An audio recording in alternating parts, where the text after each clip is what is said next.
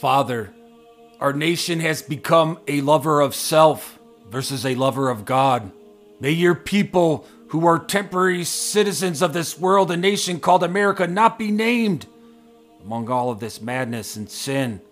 May you give us strength to remain faithful and repentant in the midst of a unfaithful and unrepentant country and world.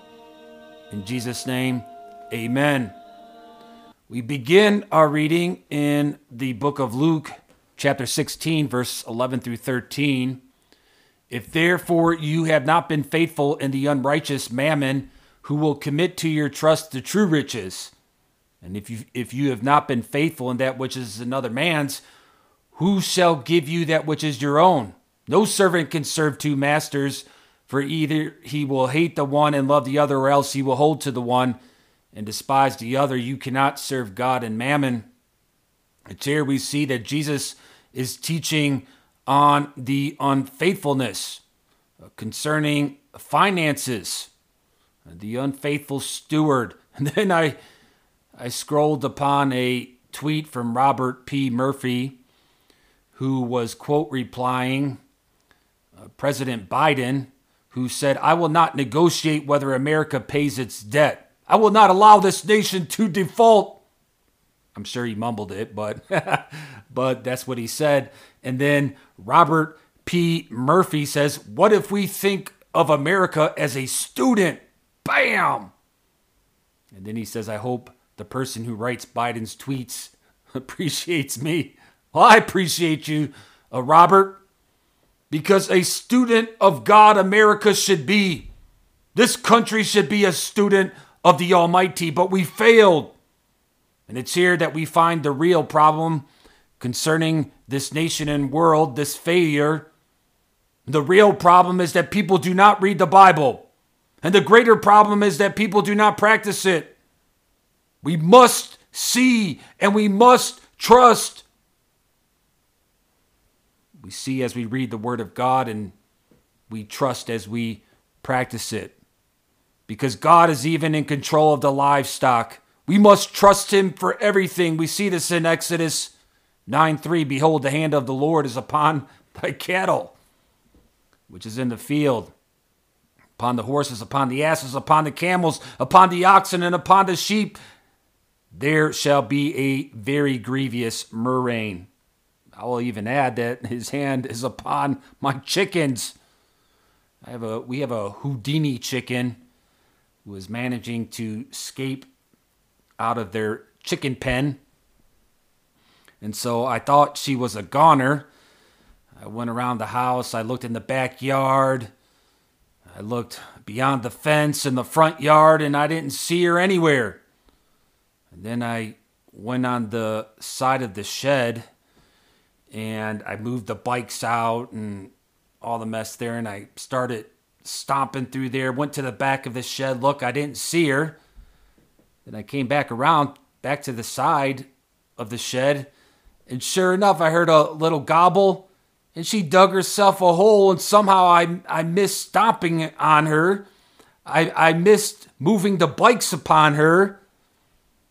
I picked her up, and she was unhurt, and I put her back in the pen. So God is even in control of my chickens. He spared that chicken's life. Praise be to His holy name. We kind of like these chickens. They just started laying eggs. And so we're pretty excited about that. We're getting roughly 4 eggs a day from 4 chickens that we have. Now, I saw another post, another tweet on Twitter from a classical Abby that says being needed is essential to human flourishing. Being needed is essential to human flourishing, she says. And I had to reply to Abby, and I said this: God does not need us to do anything, to include steward any of His creation and work. He doesn't need us. We need Him. Now, on the other hand, Abby, God wants us to do some things. And so I told her, humans flourish because God wanted us. He does not need us. Therefore, being wanted may be a more appropriate word towards this essentiality that you speak of, Abby. And maybe it is this idea of thinking that we are needed that brings us to the false notion that we are to love ourselves because we ought to be needed. We ought to receive a trophy. Jenna Ellis, Esquire, was responding to William E. Wolfe, who had tweeted on February 28th, but it looks like he may have deleted that tweet. But in this tweet, in this screenshot that she's referencing, he said, if you don't love yourself first, and rightly, you won't love your neighbor well. He says, if you don't love your nation first, and rightly, you can't love other nations well either. Remember, it's love your neighbor as yourself. Now, on the surface, this sounds good on the surface, but it struck a chord with Jenna. She says, William deleted this very, very bad take. Be careful who you follow into the integralist revolution in evangelicalism. 1 Timothy 5 admonishes us not to lay hands on anyone hastily, and William is very, very untested, she says. Maybe so, because all I know, William, all I know, Jenna, is God does not need us. We need him. So this idea of loving ourselves first, this is not what the Bible teaches. This is not what I read in the Bible. This is not what Jesus said.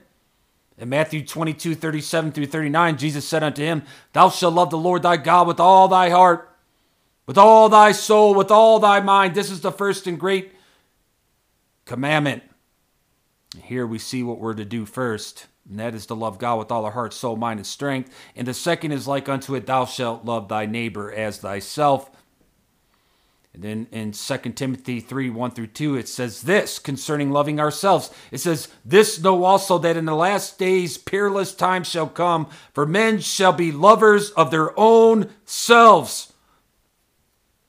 You will not love your neighbor as you ought if you do not love God first, period.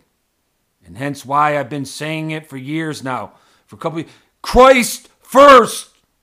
Why do we have to keep going back to this? They keep trying to bring us back to America first and everything else first, but God first. Christ first. Oh, and not to mention, Luke 14:26, if any man come to me and hate not his father and mother and wife and children and brethren and sisters, yea, in his own life also, he cannot be my disciple. This does not mean to literally hate your family and your parents. Obviously, this means that in comparison, in other words, today is my dad's birthday. Happy birthday, Dad. Now, I love my dad, okay? But I became a Christian, and I was not going backward from that regardless. For my dad, for my mom, for my family, no one. And this is what Jesus is teaching and speaking. And it's because of this determination that my dad tunes into the podcast. Why has he tuned in all these years? Maybe because he respects the fact that I do love God. And I want to love him with all my heart, soul, mind, and strength, despite what anybody else says or thinks. Maybe he respects that. Yet somehow there are many that believe that this is going to be an easy walk in life, and they build themselves a bubble to please everybody so that they can walk in and be unharmed, so that they can be among the popular, so that they can be cozy while loving themselves. Well, it doesn't work that way. The Christian life does not work that way. You and I think that we are in control, but I'm here to tell you today, my friends, we are not. We either accept or reject the invitation in Christ that comes with the cost, or you fully reject it. Verse 27, and whosoever doth not bear his cross and come after me cannot be my disciple. Now, if you proclaim to speak the truth, and then you are confronted with the truth that I preach to you today, what else is there to say than the truth, which is, I am wrong? Otherwise, my friend, just remain in silence. Luke 14:6, and they could not answer him again to these things. Of course they couldn't answer. What are you going to say against this truth? Yet many are envy of it. We're not to envy the brethren who speak truth. We're to rejoice with them. Preach it. I will encourage any brother who preaches the word of God and truth and spirit, even if it goes against something that I say. May I reflect upon it. May I repent where I need to repent. God help us all. Luke 15:30-32, but as soon as thy son was come, which had devoured thy living with harlots, thou hast killed for him the fatted calf. And he said unto him, Son, thou art ever with me, and all that I have is thine. It was meet that we should make merry and be glad, for this thy brother was dead and is alive, and was lost and is found. We are saved if you are among the children of God. We must rejoice with one another. Yet for some reason, instead of rejoicing, we keep getting hammered with false ideology that teaches that we are needed and that we deserve a trophy. Now, this ideology is not liberty, it is bondage. I came across the Federalist Papers, number 10, and Madison stated that in order to, he says this, there are again two methods of removing the causes of faction.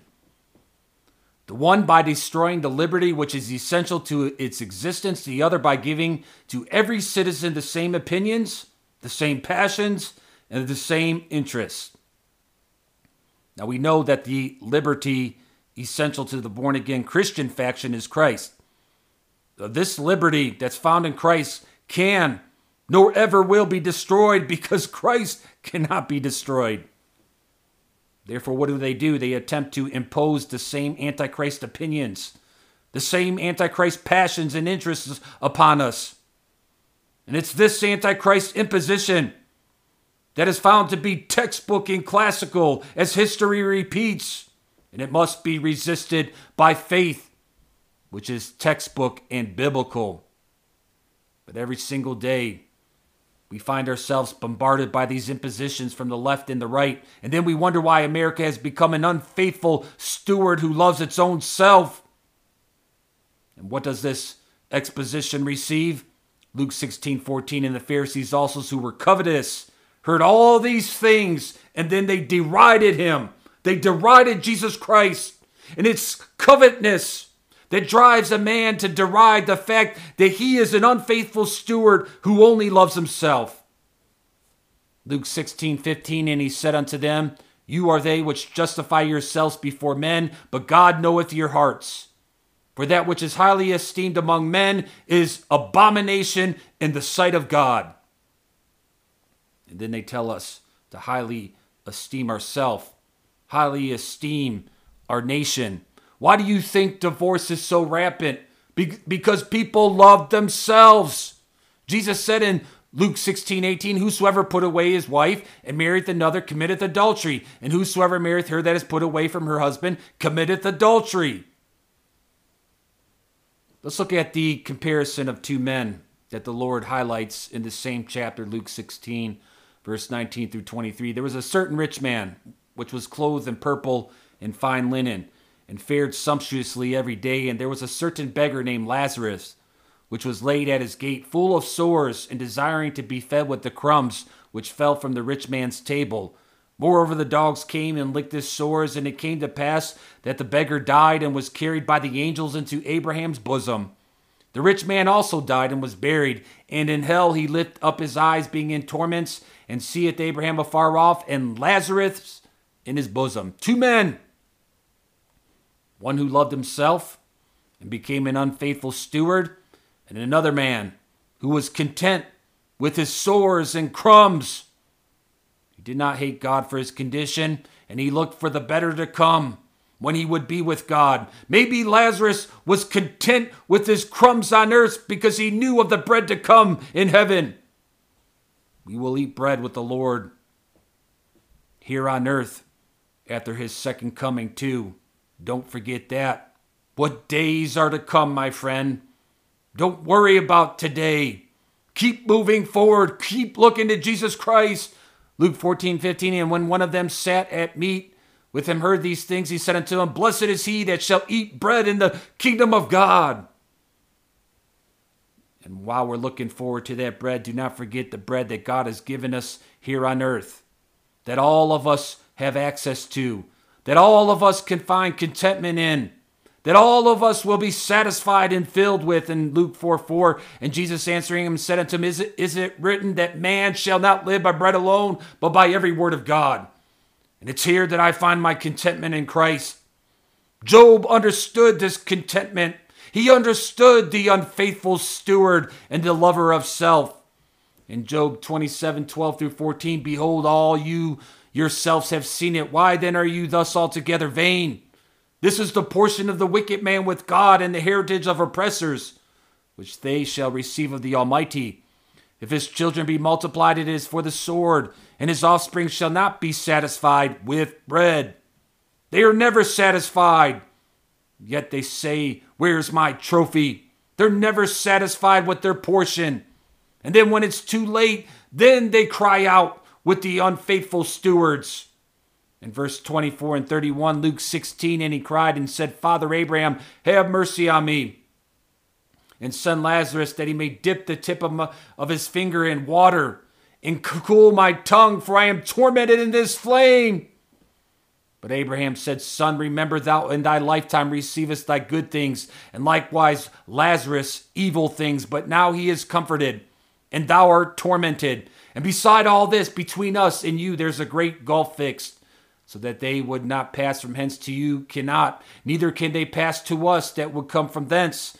Then he said, I pray thee, therefore, Father, that thou wouldest send him to my father's house, for I have 5 brethren, that he may testify unto them, lest they also come into the place of torment. Abraham said unto him, They have Moses and the prophets, let them hear them. And he said, Nay, Father Abraham, but if one went unto them from the dead, they will repent. And he said unto him, If they hear not Moses and the prophets, neither will they be persuaded, the one rose from the dead. If they're not persuaded by the death, burial, and resurrection of Jesus Christ, they're not going to be persuaded by you. And after death is not the time to cry out. Job speaks on in verse 8 and 9 of the same chapter. For what is the hope of the hypocrite, though he hath gained, when God taketh away his soul? Will God hear his cry when trouble cometh upon him? We must cry out now while we still have breath. As I cry out to you today, as Job cried out in verse 11, I will teach you by the hand of God, that which is with the Almighty will I not conceal. I will not conceal the truth. Do you want to know who to love? Love God, my friend. Back to Mark 12:30-31. Thou shalt love the Lord thy God with all thy heart, with all thy soul, with all thy mind, with all thy strength. This is the first commandment that the Israel of God knows, that the Israel of God hears, and allows the Israel of God to become that faithful steward that God wants and does not need. Verse 29, Mark 12, and Jesus answered him, The first of all the commandments is, Hear, O Israel, the Lord our God is one Lord. Yet for some reason there are those who want to impose upon us that they are the chosen people instead. They want us to believe that they are the ones that are needed for humanity's sake. I saw a post from Palestinian American Patriot on Twitter at PalAmPatriot. And I'm going to play the clip here from a speaker. It looks like number 1945, the Joe Rogan Experience. Eric Weinstein was the speaker on this clip. And this Palestinian American Patriot tweets, These conversations always end up here, why they are chosen, and that they really don't want to be chosen. The whole final half hour was just him being a crybaby about people noticing. Listen to the clip. And you say, like, somebody, not you, but like somebody says, well, the Jews consider themselves the chosen people. Do you know why we're chosen? We view ourselves as chosen, not because, like, we're the best, because we're responsible. We believe that we are responsible for this planet And we Jews, Edward Teller and Stanislav Ulam, both Jews, unleashed the power of the sun on the planet, which is dooming us to a very bad end. And I believe that we are chosen in the sense that it is our responsibility, not our privilege, not our this, not our that, not that we're on top, but it's our responsibility to shepherd the birth of the human race into an interstellar species. 1 Peter 2:9, but you are a chosen generation, a royal priesthood, a holy nation, a peculiar people, that you should show forth the praises of him who have called you out of darkness into his marvelous light. So I will ask you, my friends, who are the chosen? Who are the chosen? Going back to the premise that the problem is found in the fact that people do not read the Bible, let alone practice it.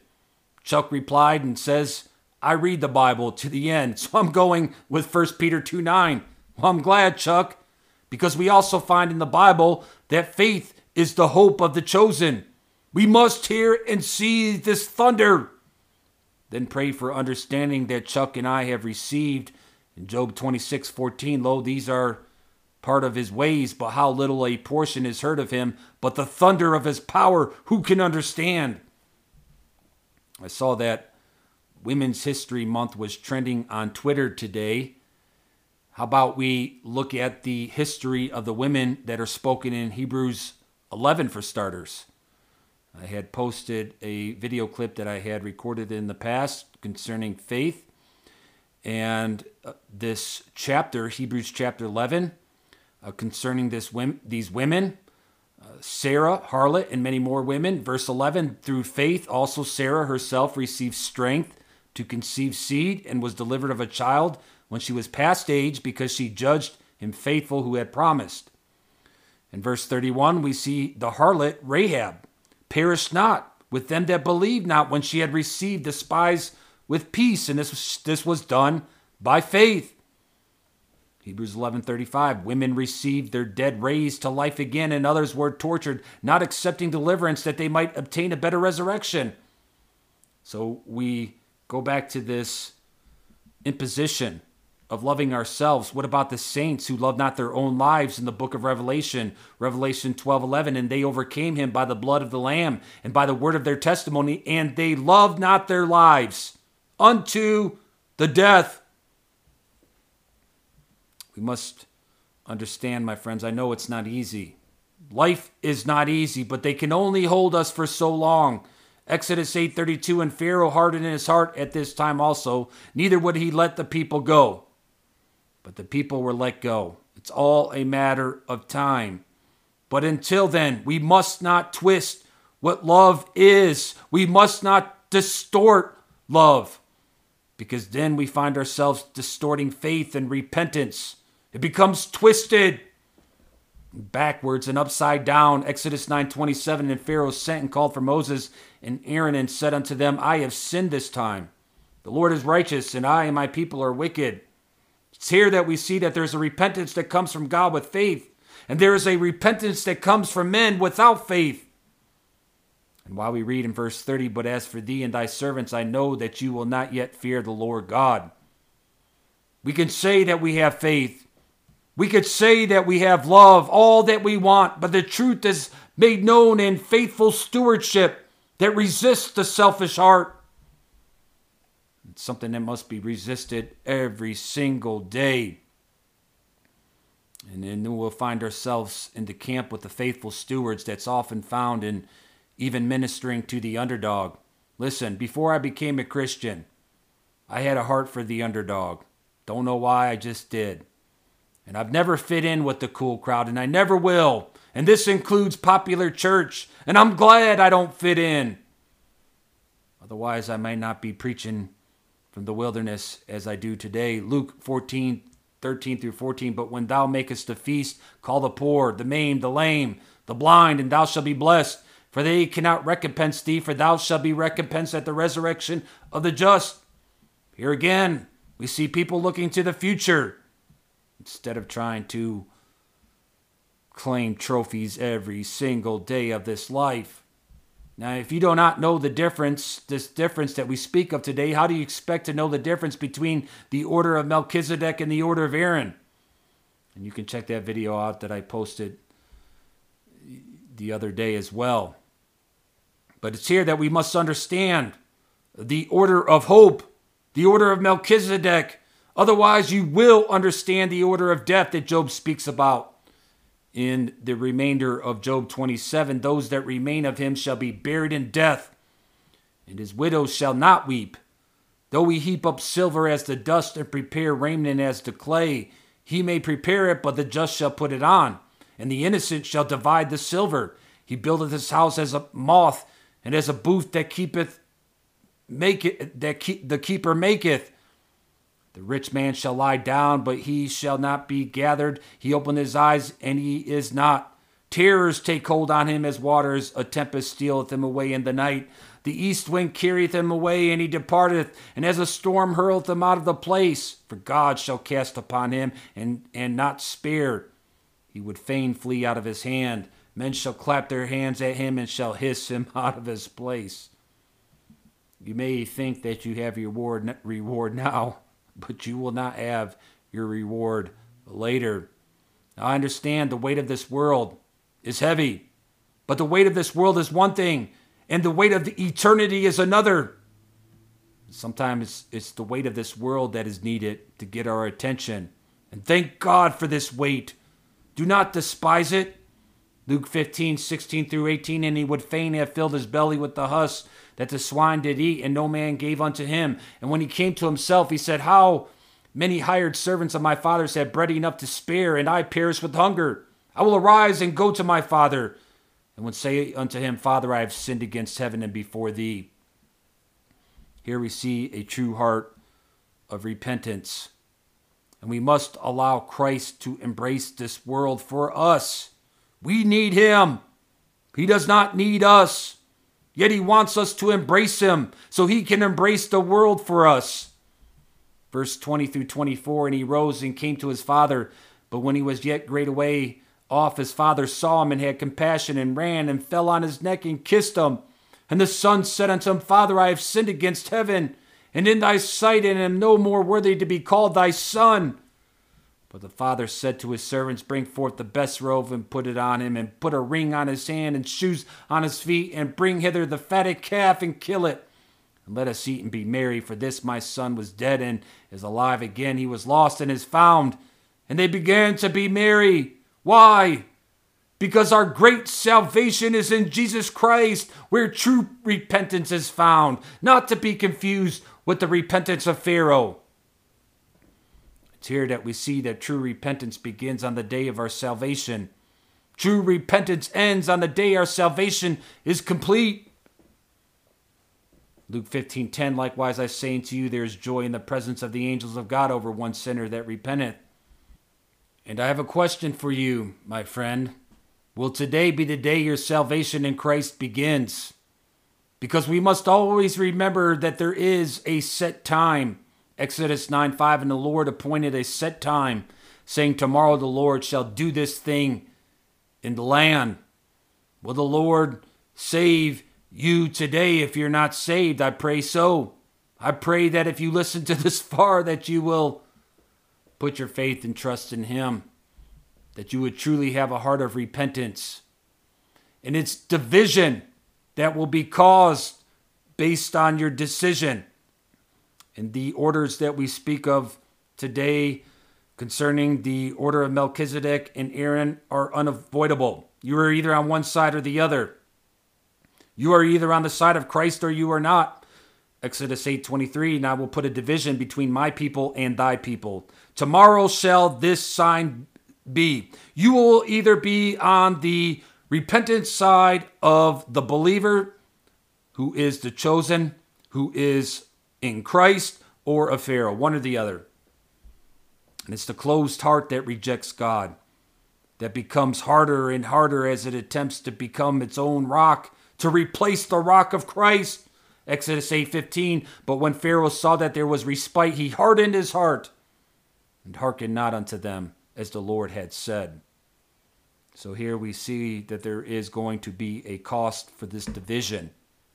And Jesus gives us a count the cost illustration with the example of a builder and a king going to war. There's much thought in these things concerning the cost. What does it cost to serve Christ? I'll tell you what it costs, your life. Luke 14:33, so likewise whosoever he be of you that forsaketh not all that he hath cannot be my disciple. And I'm here to tell you, my friend, count the cost. Count the cost. Because the invitation has been sent to all. Verse 17, Luke 14, and sent his servant at supper time to say to them that were bidden, come, for all things are now ready. But yet many will find better things to do. Many will love themselves instead. Verse 18, and they all with one consent began to make excuse. The first said unto him, I have bought a piece of ground, I must needs go and see it. I pray thee have me excused. There are no excuses. There are no excuses. If you want to keep making excuses, you will hear what Jesus said in verse 24, for I say unto you that none of those men which were bidden shall taste of my supper. You either come when he calls or you don't come at all. And this tells us who is in control. You and I are not in control. Exodus 9:16 through 17. And in very deed for this cause have I raised thee up, for to show in thee my power, and that my name may be declared throughout all the earth. As yet exaltest thou thyself against my people, that thou wilt not let them go. He was speaking to Pharaoh, who thought he was in control. God is the governor of the nations. He puts one up and he brings another down. They think that they resist him when all is according to the plan. It's here that we see it all boils down to those who respect the word of God and those who do not. Verse 20 through 21, he that feared the word of the Lord among the servants of Pharaoh made his servants and his cattle flee into the houses, and he that regardeth not the word of the Lord left his servants and his cattle in the field. And it's here we find the faithful servant versus the unfaithful servant. One who loves himself and one who loves God. I pray that this episode of Gospeled was a blessing to you. And if you would like to become a team member of this Christ Work, simply pray. Pray that God would use this podcast mightily for his glory. Share the episodes wherever you can and support with a subscription if you're able to do so. We are in this together, Christ friends. Keep up the good fight.